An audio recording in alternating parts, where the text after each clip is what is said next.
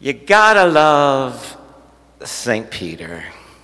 You gotta love Peter and those poor, benighted disciples who were with him.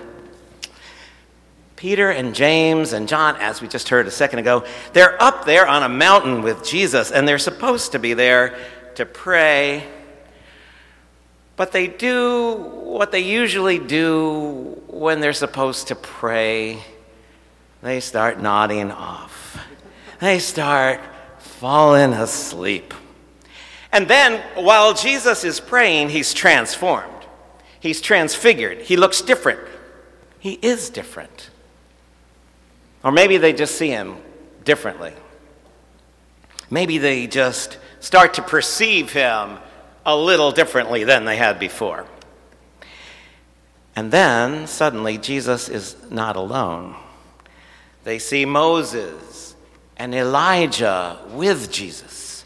And Moses and Elijah and Jesus are up there on the mountain and they're having a chat. The two of them are also looking fabulous, Moses and Elijah.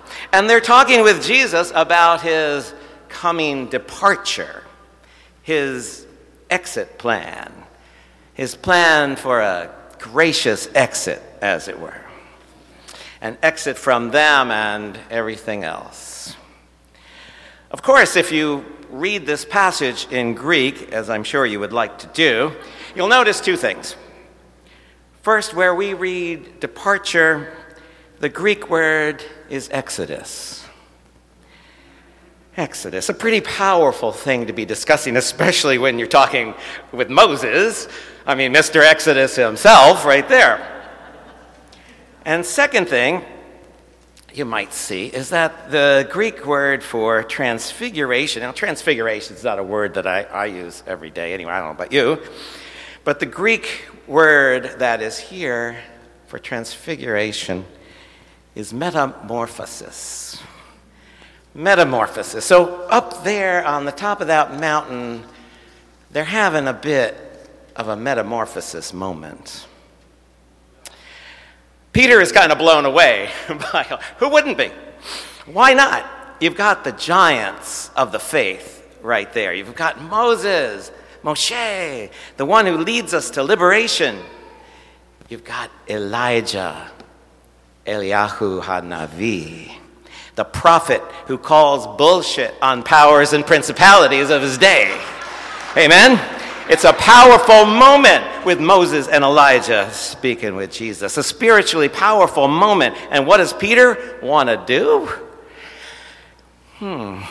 He proposes a building project.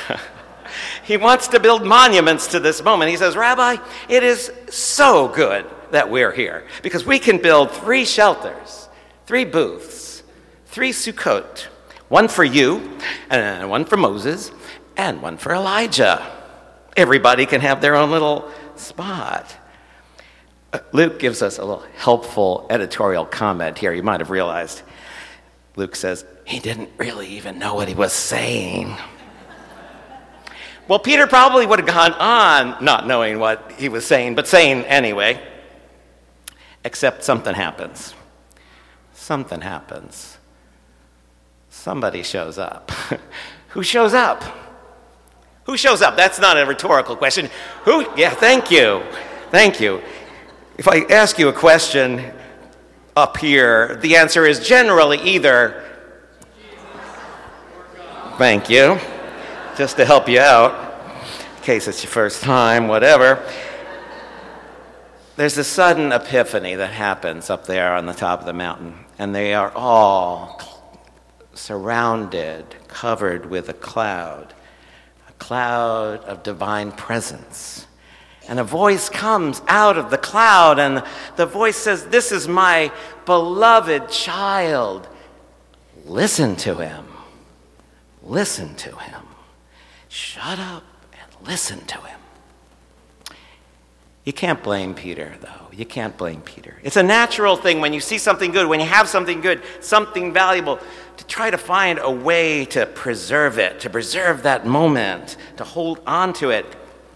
And it's a natural human thing to want to create structure in order to freeze that moment, to preserve what you have, to block it in, to lock it in. It's a natural thing to want to control that structure, to stop movement from happening, to keep anything from changing. We had a moment like that this past week in St. Louis at our denomination's general conference. You might have heard about it. There was this moment after the traditional plan passed, this version of fundamentalist Christianity that seemed to me to be based on the desire to stop winds of change which are already blowing through this church, like it or not, to keep these winds from change from upsetting somebody's status quo. Now, the traditional plan, just in case you're not up on the latest and the greatest version, the traditional plan seeks to mandate punishment for people like us who believe that the church should actually be a place of open hearts and open minds and open doors. And the traditional plan seeks to make sure that while all are equal and of sacred worth, some are perhaps less equal and some are perhaps less sacred than others. This traditional plan claims that LGBTQIA people whom God calls into ordained ministry should be denied that ordination. Even people as amazingly called as the Reverend Lee Matthews, and hundreds of people who are nearly as amazing, who are being called by God. Amen? The traditional plan says that people like me, who see things differently, should be eliminated from boards of ordained ministry where we presently serve because we're causing problems. The traditional plan, if I may go on just a bit longer, holds that people who are lucky enough to find love in this love-lacking world, lucky enough to find somebody to spend life with, and goofy enough to want to declare that love and commitment here in a church, should be denied if they share the same gender. And that I, as a minister of God and an evangelist of the gospel of love, should dare to extend the ministry of the church and bless that same gender marriage, I should be thrown out of the ministry. The traditional plan, therefore, is, in my arrogant opinion, an effort to block God. Now, I'm no prophet. Y'all who've been around for a while will attest to that. I am not a prophet. I am no Elijah or anything close. But I have to call bullshit on this whole thing. I have to call holy bullshit on this whole unholy traditional plan. I have to call, excuse me for saying it, I have to call bullshit. Because the truth is, it's not of God. It's not of the Bible, whatever people may say. I suggest that people who talk about the Bible and quote the Bible should actually read the Bible. It's not of the Spirit. It's not of any spirit I know. It's not of any Spirit of God that I have known in my 60 or whatever years as a follower of Jesus and a hanger-outer in church. And it's sure as hell no way to follow the Lord of love. So we had a moment there in St. Louis after the damn thing passed when 6 or 7 of us, mostly from this congregation, wanted to come down off the mezzanine where they had stuck us onlookers and tried to get onto the floor of General Conference where we could be with Benz and with Vicky and the rest of our friends, all of the queer delegates who had been subject for 5 days of so much narrowness and blasphemy and lies about them. And when we came downstairs to go in and join the rest of the church, we were blocked from entering. The doors were closed. And when we insisted on joining the church that was inside, the church called security on us.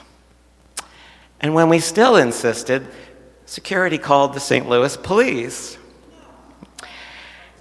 Looking back, it was almost funny. It didn't feel funny at the time. It really did not feel funny at the time, but looking back, it was kind of funny. I mean, what were they afraid of? I mean, you saw us up here. I mean, look at us.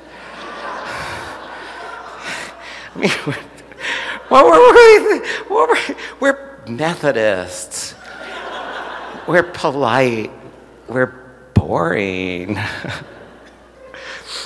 What were they thinking? But there came this other moment. There came this other moment after a little while. And it's a moment I want to tell you about. It's a moment when I suddenly realized I didn't want to be in there anymore. I didn't want to be in there, in that closed-off room, in that closed-off church anymore, because the church wasn't behind those closed doors. As more and more people came to our call, heard our shouting and yelling and singing, and came down off the balconies and stood with us and sang with us, I realized what I should have realized much earlier, that the church wasn't behind those closed doors. The church wasn't what was locked in. The church was what was locked out. And the church could be found where it could always be found, on the edges, on the margins, with the neglected and the disrespected, the hurt and the harmed. That's the people that Jesus hung out with, amen? Those are the people that Jesus hung out with. And why was the church locking itself off from the people that Jesus hung out from and locking itself off from Jesus himself? And so I no longer cared. I no longer cared what they were afraid of, because I knew what I was afraid of. I knew suddenly what I was afraid of. And the words of Psalm 121 leapt to my mind, and I realized I wasn't afraid of anything. I wasn't afraid of anything. And you aren't afraid of anything. Say, I'm not afraid of anything. I'm not afraid of anything. I'm not afraid of anything.